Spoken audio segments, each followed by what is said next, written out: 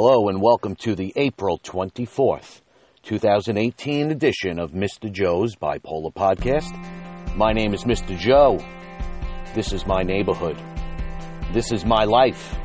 But this is our podcast journey.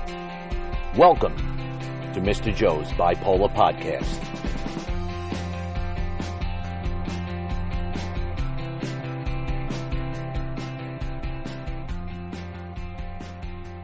Hello, everybody, and welcome to another edition of Mr. Joe's Bipolar Podcast. It's good to have everybody here with me today, and of course, it's always good to be with you.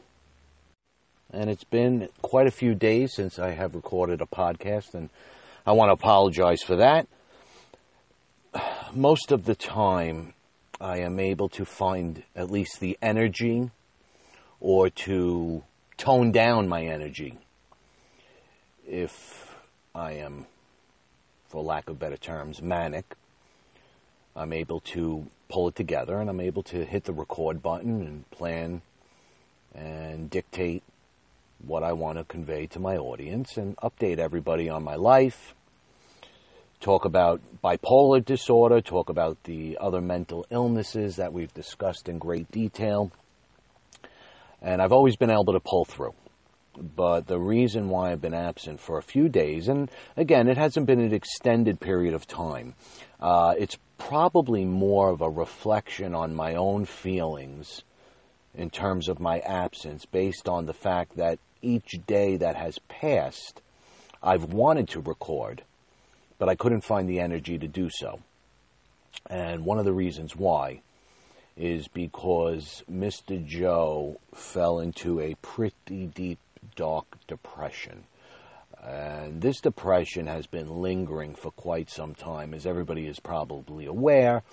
While I haven't been laying in bed and not going to work and sleeping the day away and pining away in my room, so to speak, there have been little moments here and there where I've spoken about my crying, spoke about just recently this feeling that I had this horrible, I guess you can call it a hole in my heart, or that feeling deep in my chest where I kind of just wanted to cry.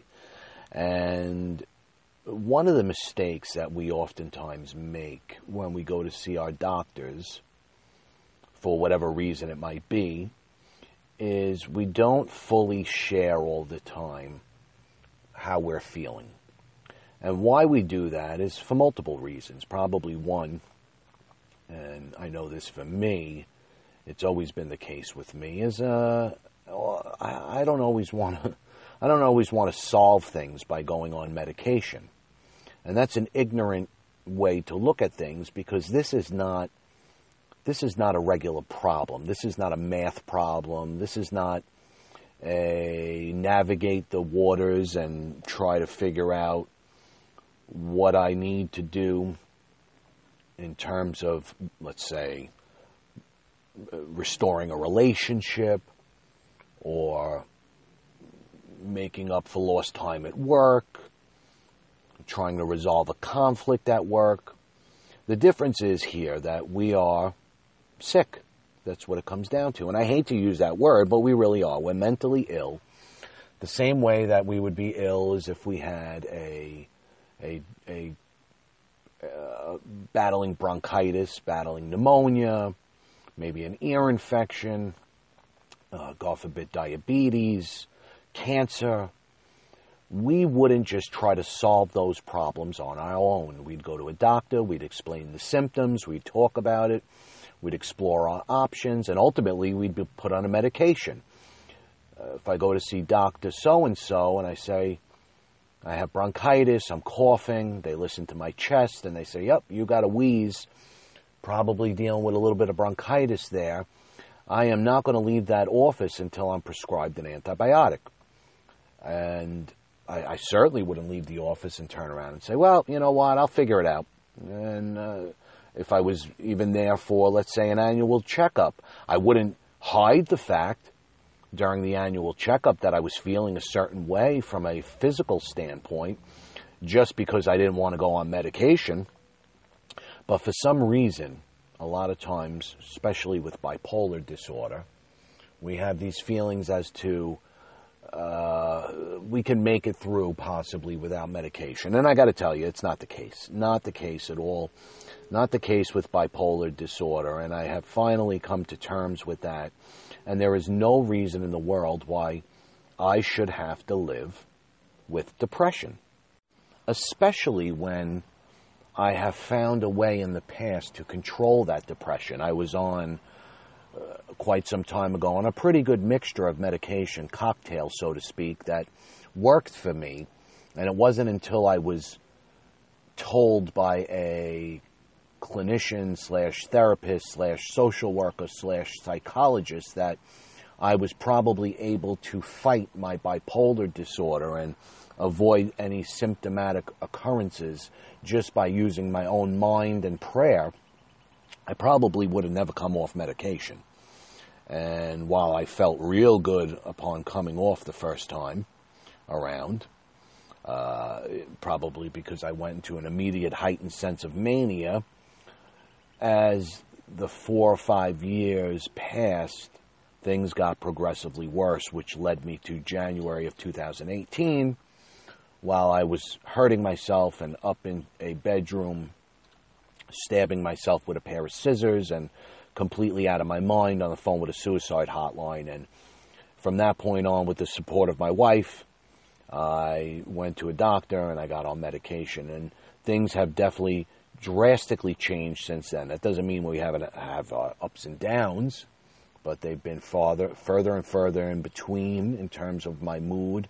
The duration is certainly not as longer, and the intensity is not as longer. And these are the things that we want to search for in life when we have bipolar disorder, and ultimately those things can only be controlled by medication. So Saturday night, it took a pretty bad turn for the worse in terms of my depression. I was completely gone. I mean, completely out of it. Sunday was even worse. Monday was just as bad. So yesterday I woke up and I said to myself that this is no longer going to continue. I need to get on the cocktail that I was once on. So I wrote to my doctor and I confirmed with my doctor that the best course of treatment would obviously be to continue my Lamictal at 200 milligrams and immediately start on a dose of Wellbutrin XL at 150 milligrams, which is a relatively low dose, but you want to start there. It was actually the dose that helped me in the past. I never had to go beyond 150 milligrams of Wellbutrin. As a matter of fact, what it did was two things. It helped with my depression back in the day, and it also stopped me from smoking, believe it or not. And that actually about 7 days into my treatment with Wellbutrin, that immediately took effect. And I still remember the day, 2011, August 13th was the last time that I smoked a cigarette, which is pretty awesome.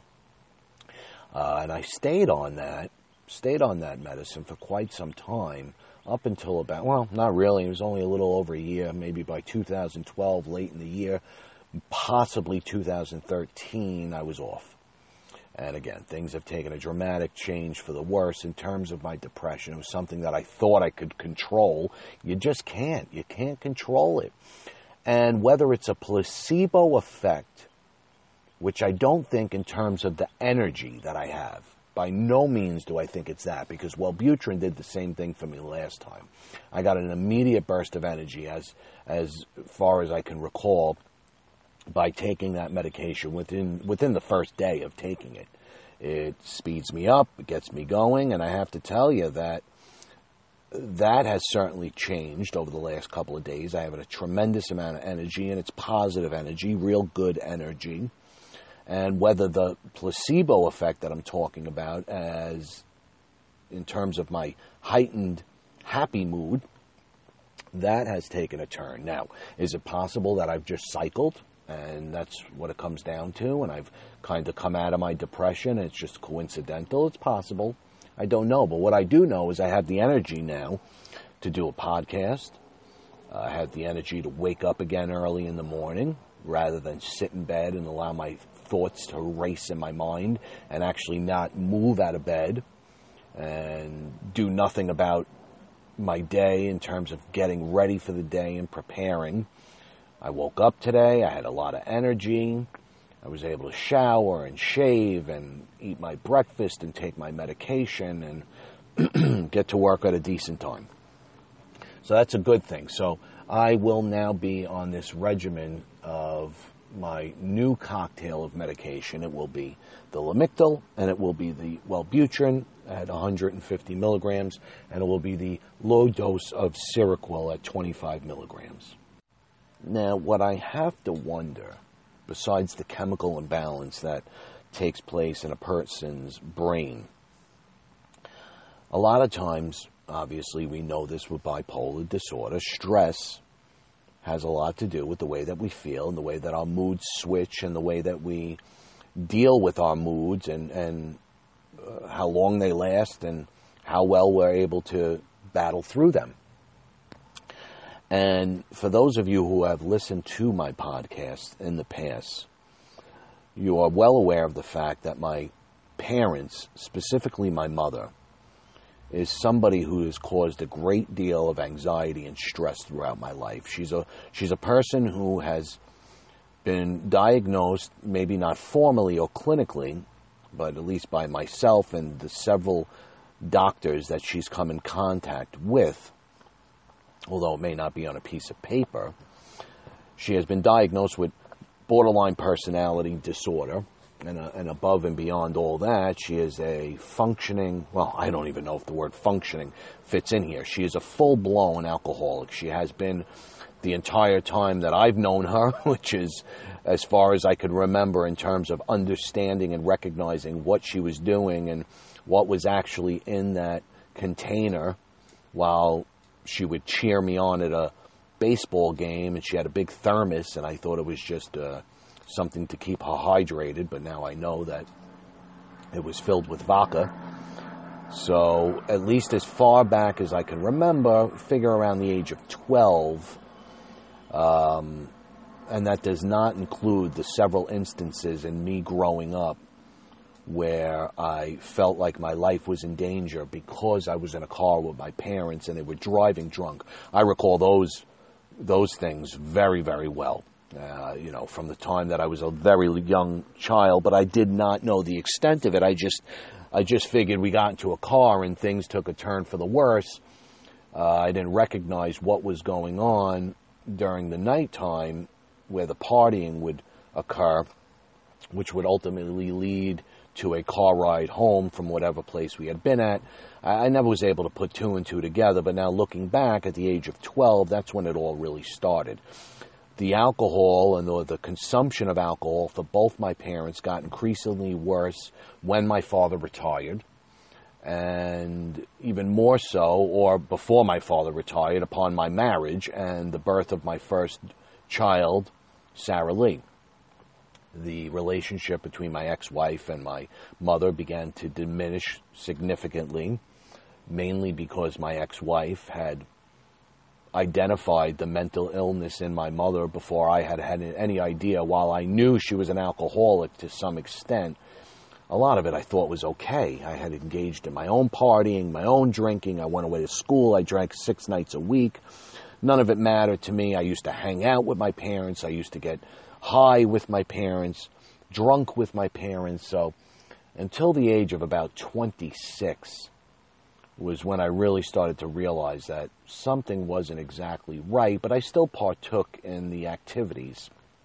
It was not really until I became clean and sober and had to live with my parents the third time around that I saw the dysfunctional behavior that would take place, times where I had to leave the home, found myself in a shelter rather than living under the roof of my parents. It was more comfortable for me to either live in my car while I was taken away from my children and my ex-wife at the time. It was more comforting to me to be in my car, be in a shelter, than to actually live with 2 alcoholic parents who did many, many sick things and caused many, many fights and continued as a borderline personality disorder person.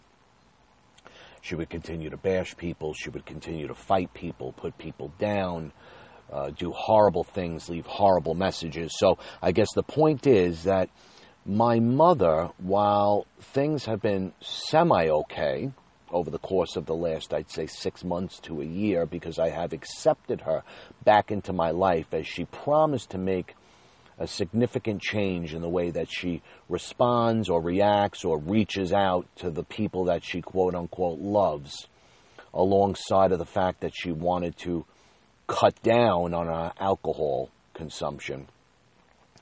Things got a little bit better, and an order of protection that I once had against my mother, it was lifted, and I never went back to court to reinstate it. And little by little, I allowed my father back into my life. They went through a series of events where they almost became divorced, and they ended up being back together, and my mother kind of chilled out for a while. Now, that doesn't mean that she doesn't cause me a tremendous amount of anxiety, because that emotional abuse that I endured basically my entire life is something that is stressful for me, and something that remains in my mind and remains in my heart. And I know this without going on much more of a rant.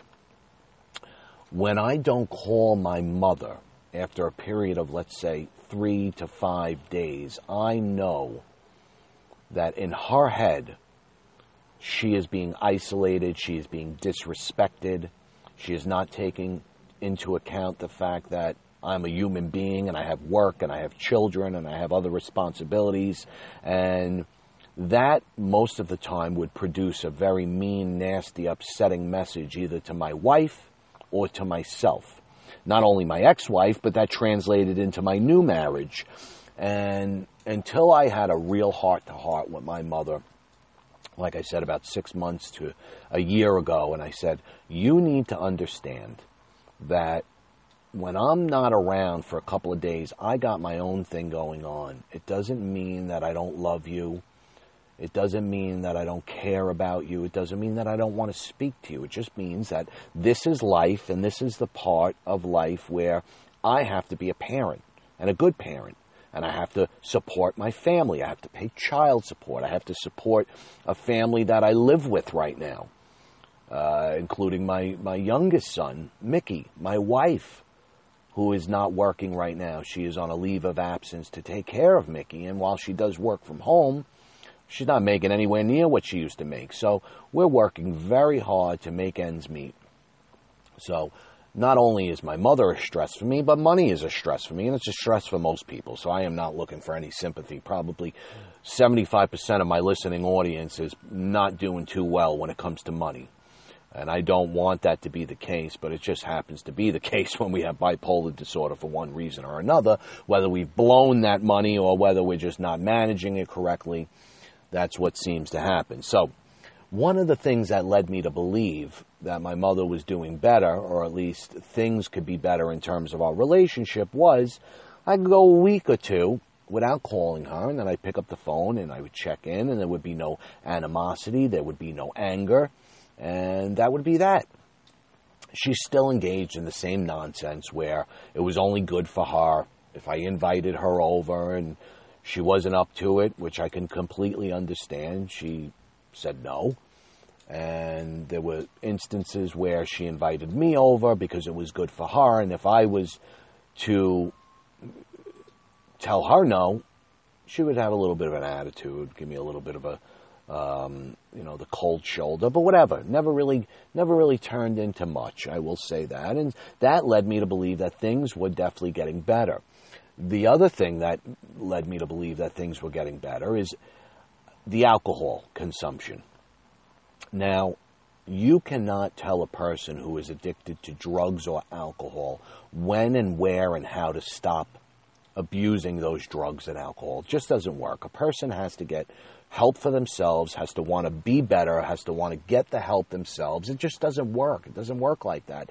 I was an alcoholic. I was a full-blown drug addict until the day that I realized that I could no longer live like this, whether you want to call it self-medication or just strictly abuse, until I realized and recognized where I stood in my life and that I was a full-blown drug addict, that was the time and the place where I was able to get the help that I need, pursue the help that I needed, and stay clean and sober for the most part, with a couple of slip-ups here and there, which I've discussed in great detail with my audience. Now, that doesn't give me an excuse, that doesn't give me a free pass, but if I want to look at the bright side, at least I'm not sitting in my car snorting cocaine and popping pills, and but we still got to be careful. We got to monitor ourselves and make sure that it doesn't turn into anything else than it already has, and thank goodness it hasn't for me, and I remain strong when it comes to my substance and alcohol abuse. So the only way that I can convey to my mother that she would be accepted, other than the mental illness aspect and her behavior, was I said to her, Mom, when you drink, that brings out the very worst in you. Your symptoms, which you don't even believe that you have in the first place, get increasingly worse. You become meaner, you make impulsive phone calls, you do impulsive things, you say the wrong things, and that is only when alcohol is involved. So I'm not going to tell you what to do with your life. If you want to self-medicate, if you want to drink because you and Dad think that, he's retired and this is the way that you want to live your life, then by all means go ahead. But the moment in the day that interferes with our relationship, meaning that you treat me or somebody I love like garbage, that is the day that this relationship is over. And she has, for the most part, kept it together. I've heard a few messages in the past where she slurred and sounded ridiculous, and I even reported on a period of time where she took the initiative and tried to change my doctor for me, called her doctor and tried to get me in, and I believe that was part of her little control, where she just wanted to monitor me and keep me closer to her, and it is a lot of times a symptom of borderline personality disorder. It's like this monopolizing of the relationship just to hoard and oversee somebody that you supposedly love, but at the same token, when they deny your support, then all of a sudden you're the enemy, and this has been my relationship forever with my mother. So, for the most part, though, things have been pretty stable. Now, I have been so depressed that my father called me about a week ago asking for my son's soccer schedule, and I might have spoken about this on a previous podcast, and I never got back to him, or at least I didn't get back to him right away, and then my mother called me and left me a message. And to be quite honest with everybody, I didn't even listen to it because I was so depressed, so stressed out at work, so not in the mood, mainly because her message was a follow-up message, so I thought, to my father's, which I immediately thought to myself, well, this is not going to be a good message. So you know what? Rather than do what I used to do to myself in the past, which is torture myself and listen to her yell and scream, or cry, for that matter, why am I going to put myself through this? I'm not even going to listen to it. Plus, I got an excuse. I don't feel right now. But what I did, and again, I might have explained this on the last podcast, was I said, if I don't have the energy to call, at least what I got to do is I got to write an email. They're my parents. I'm going to show them the respect that not they deserve, because they don't deserve it, to be honest, but I'm going to show them the respect that I want to give as a son of somebody who has two parents that are still alive. Two parents that, in my opinion, are not grandparents, although they define themselves as grandparents. They do nothing other than support my children monetarily, and even that is far and few in between. My mother thinks because she gives ridiculous presents or money, that is what makes her a grandmother. She has never watched my children a day in her life, either because she was too hungover or she was drinking at the time. The one time that I can recall she did watch my daughter while my oldest son, was being born. My daughter was suffering from seizures. And while I was in the hospital giving birth, my mother conveyed to me that she was allowing my daughter to jump on a bed and she wasn't worried about her banging her head again. I mean, it was just it made me so distraught at the time. And after that, I mean, there was a time when my ex-wife, she was having a difficult time with the pregnancy. She was bleeding. She was probably or possibly going to lose my older son. We called my mother to help out, and of course she would not come through that particular day as well because she was hungover. So she's never been a grandmother. She really has not. And although my dad has tried to be a grandfather, he goes to the games, and he's always been a supporter of my mother. And I could get that to some extent. While my sister uses the word, he's a puppet, I completely agree with that. She has dictated his life in every way imaginable. He enables her. He drinks with her. He knows that there's an issue, but yet he is just too scared to deal with it, and he'd rather not deal with it. So he tries to play both sides. Will pretend, well, not pretend, he does love me and my sister, but he will call us, and probably most of the time because my mother demands that he call. So he plays both sides, and while he's trying to maintain his relationship with his children, he is supporting my mother, who really the support that she requires and needs would be treatment with a mental health professional and treatment with alcohol. But none of the above does he go ahead and do. So I kind of lost my train of thought. Oh, well, so again, my mother has never been a grandparent. My father's really never been a grandparent. And that's just the way that it is, and I've accepted it. So what I've realized is my sister and myself, what we do is not for our children. I could understand if my older children, obviously Mickey cannot communicate, although he certainly does when he's around my parents. He cries. He don't even want to go in their arms. But my older children, as well as my niece and my nephew, they don't really want, any part of my parents. The last thing that my older children remember is being woken up by my mother by a message at 5:30 in the morning while they were going through a divorce, which never took place. And my father had been trying to purchase a car, and he dealt with a salesperson by the name of Wendy, and he left the number on the computer desk, and my mother had seen it. My father never came home that night. He ended up sleeping in his car. And what my older children remember, and this was probably about 4 or 5 years ago, was my mother calling up my voicemail at 5:30 in the morning, our answering machine, with me and my wife. This is not my ex-wife. This is me and my wife. And my children were sound asleep, and we all got woken up. And she started screaming and cursing, saying, "Your dirtbag, disgusting father is out with that," and excuse me for cursing, that whore Wendy. I know what he's doing, and you are all the same, and you support him, and you MFs, and this and that. And my children remember that, and they just don't want to be around it. They don't want to be around the drinking. They're old enough to realize now, and the same is with my niece and my nephew. Nobody really wants to be a part of it. And I don't want my youngest son, Mickey, to grow up dealing with that either. So what I'm starting to realize is whatever I do for the relationship of the good of this family is really just serving her. And it's always been that way. No matter what I've done, I've always served that woman.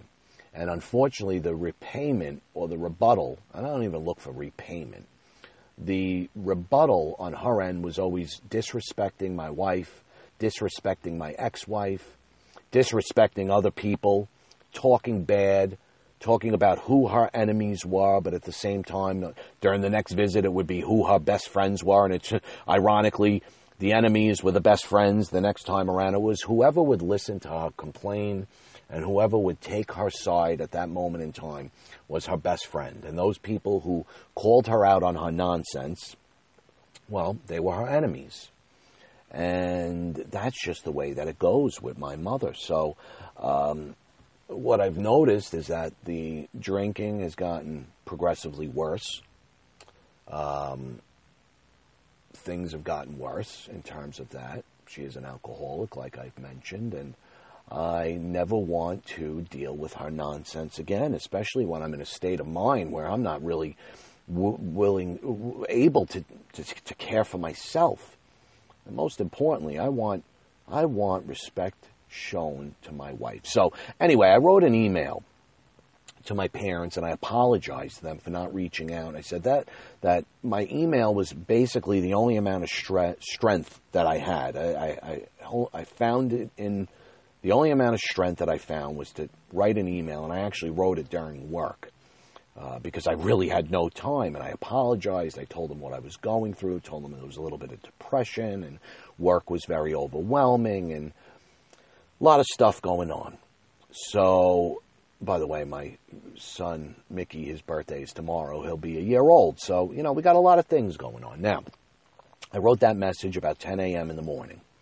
And my wife and I, we sat down for dinner that same day. It was about 6 o'clock at night. She was home at a relatively good time or an early time. And we sat down. We put Mickey in his high chair and we started to eat. She made a delicious dinner. I believe it was pasta and broccoli rabe and macaroni. I'm sorry, sausage. I already said pasta. Pasta and macaroni are the same thing. It depends what nationality you are, how you want to label that. But it was a delicious meal. It's got like a little white wine sauce over it, kind of like an olive oil white sauce, a little vinaigrette kind of taste. It's just delicious. She makes a delicious meal. And we started to eat, and then the phone rang. And with modern technology, obviously we have caller ID, but we were eating, and I refused to get up and look at who was calling. But it didn't take long for us to realize who was calling. Now, keep in mind, again, that I wrote the email at 10 a.m., but clearly my parents did not sign on to their email.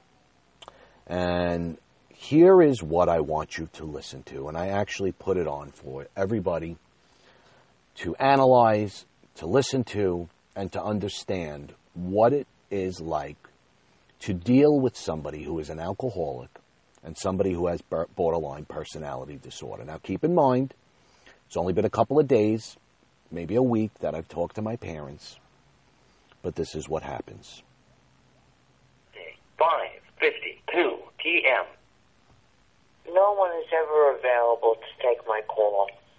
Okay? It's been 3 weeks now since I've tried to get in touch with my son and you. Okay? I'm tired of the disrespect. All right? It's time for you to wake up and realize that we are grandparents too. Okay? That's it. I'm tired of it. Tracking you down and you never calling us back. I wish you all well, but I'm done. I'm done the way you treat me. Okay?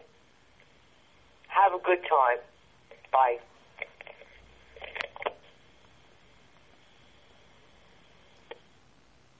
Thursday, 6:31 p.m. Hi, Joey. We never read your email. I don't know what's going on there, and I don't know why you're telling me to go fuck myself. I work very hard for my grandchildren. I don't know what you want from me, Joey, but I don't think that was necessary. I just wanted you to know that. I love you. Good night.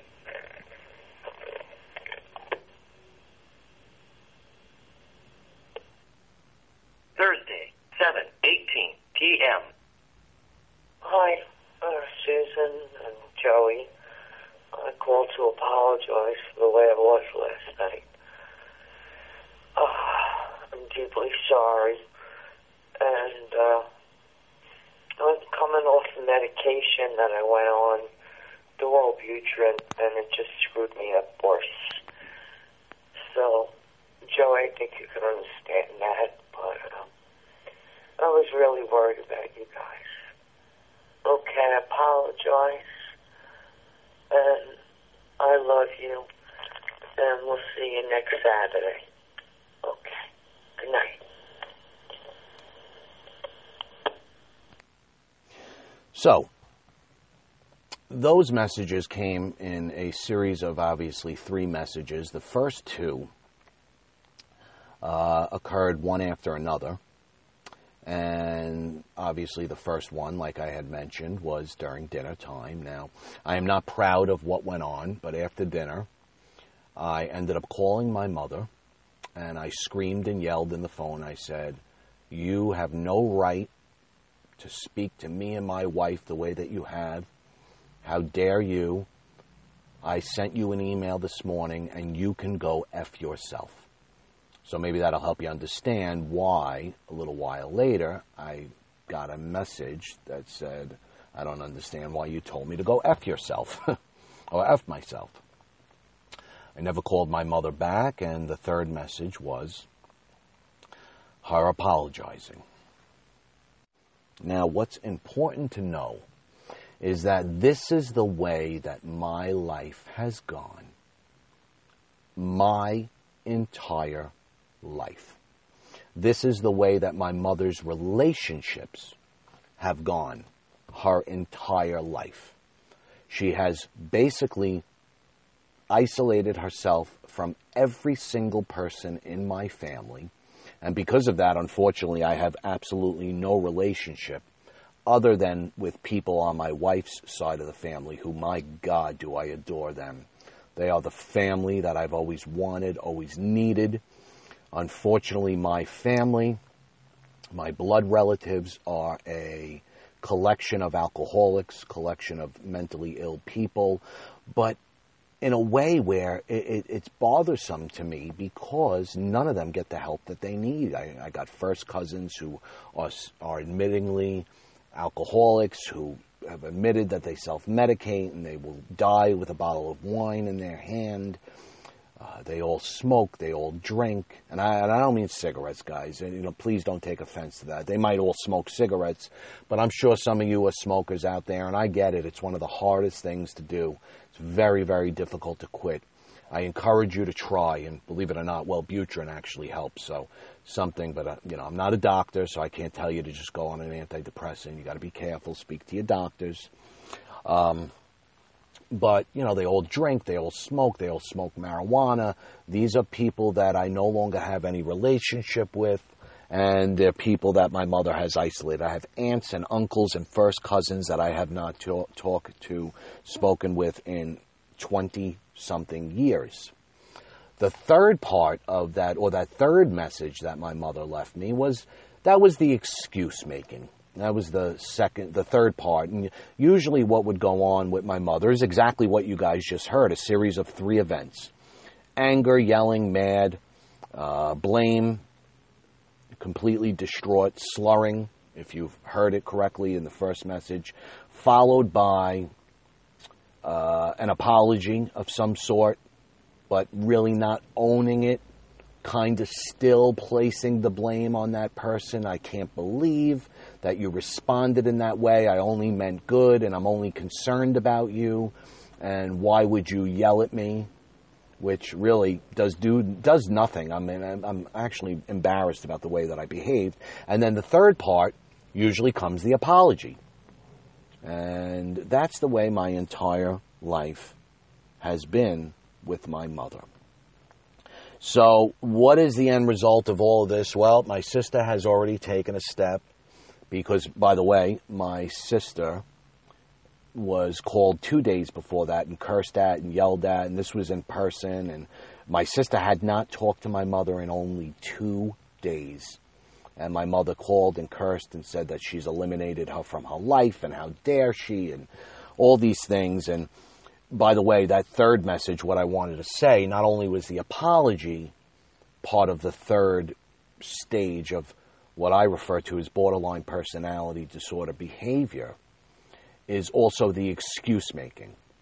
And while some of it might be true, there are usually excuses that are embedded into the apology. And if you heard correctly, my mother talks about the Wellbutrin. that she was coming off of. Well, I got news for everybody. I know for a fact, because I have discussions with my parents about the medication that they're on. That's my father's Wellbutrin. It's not hers. She was not prescribed that. It's my father's. My mother is already on an antidepressant. She's on Paxil. She has been her entire life, although she decides how many milligrams she goes up and down and does things on her own and comes off and becomes manic and crazy. And she decided to add a regimen of Wellbutrin with her current medication, current dosage of Paxil. So there is no probable doubt that she sent herself off into a mad state of insanity. But regardless, whether there is Wellbutrin involved, whether there is medication changes, this is nothing new. This is the behavior of my mother. So again, my sister has taken the initiative, and I'm going to follow up, and I have not had the strength to do so. But I'm gearing myself up for that phone call. And this is it. This is the final thing. And again, my sister said it. I'm going to follow suit. I'm going to let my mother know that, unfortunately, she has not shown me the ability to behave appropriately. And in order for her to be accepted back into my life and back into the life of my children, and to be allowed to even associate herself with my wife, because how dare you insult my wife and talk to my wife? That grandparent dig was the fact that, and I know my mother so well, was the fact that her parents are involved. Her parents are involved because they're great-grandparents and they're family and they're wonderful and they don't look for repayment and they don't count who does what for who. It's all even. Nobody cares about that. So that grandparent dig had to do with her parents. But again, I will follow suit with my sister. I will let my mother know. And unfortunately, my father is a package deal at this point in time because he is an enabler. I will let my mother know that until she addresses her mental health with a qualified professional and not just a family practitioner who will prescribe her any medication she wants, till she resolves that issue and also puts herself into a treatment program for alcohol and stops drinking, she will no longer be allowed to associate with my family and with my children. And it's sad that it's come to this. It's sad that I have to threaten. And I made this threat before. And my mother straight out told me, I choose drinking over you. And then, of course, she came around and she quit. She quit drinking for a year. She went into a deep depression. She dealt with post-acute withdrawal symptoms or syndrome. I mean, she's been up and down her entire life. But here is what I know. And my psychiatrist said the same thing. And I advise everybody, the point of this entire podcast, and I'm very sorry that I shared a lot of Mr. Joe's life, but I thought it was important for you guys to understand what's been going on with me. When you are battling a mental illness or struggling or just living with a mental illness, you have to make sure that you have healthy supports around you. Having people that will bring negativity in your life is only going to make things harder when you are trying to manage your own mental health. So while I know you might have some family members that you are concerned about, if they are not doing the right things to help themselves, whether it be with mental illness or whether it would be with substance abuse, and you are trying to better your life and help yourself, then those people are probably not the right people for you to associate with. And in my case, it's the two people that created me. That's how serious it is when it comes to taking care of yourself. If you need to eliminate yourself or eliminate your relationship or cease and desist in terms of speaking with somebody because of the way that they are affecting your life and affecting your stress and your mental health, and you need to get the heck out of there. You need to make sure that you are worried about yourself. I have the support of my wife. She is what I need. I would love to say that I wish I had my parents as well, but I don't. And not only do I not have them, they are destroying my life, and I refuse to allow that. And I expect my audience to do the same. So that is the lesson that Mr. Joe has given you today. Therefore, if you are living with a mental health disorder or a mental illness, I want you to continue to work hard. If you love somebody, you care about somebody with a mental illness, I urge you to continue to support them as long as they are treating you with respect. And if you are struggling right now with a mental health disorder or mental illness, I ask you to not give up the fight, keep battling, and soldier on. Thank you so much for listening to Mr. Joe's Bipolar Podcast. Everybody have a great day, and I will see you again soon.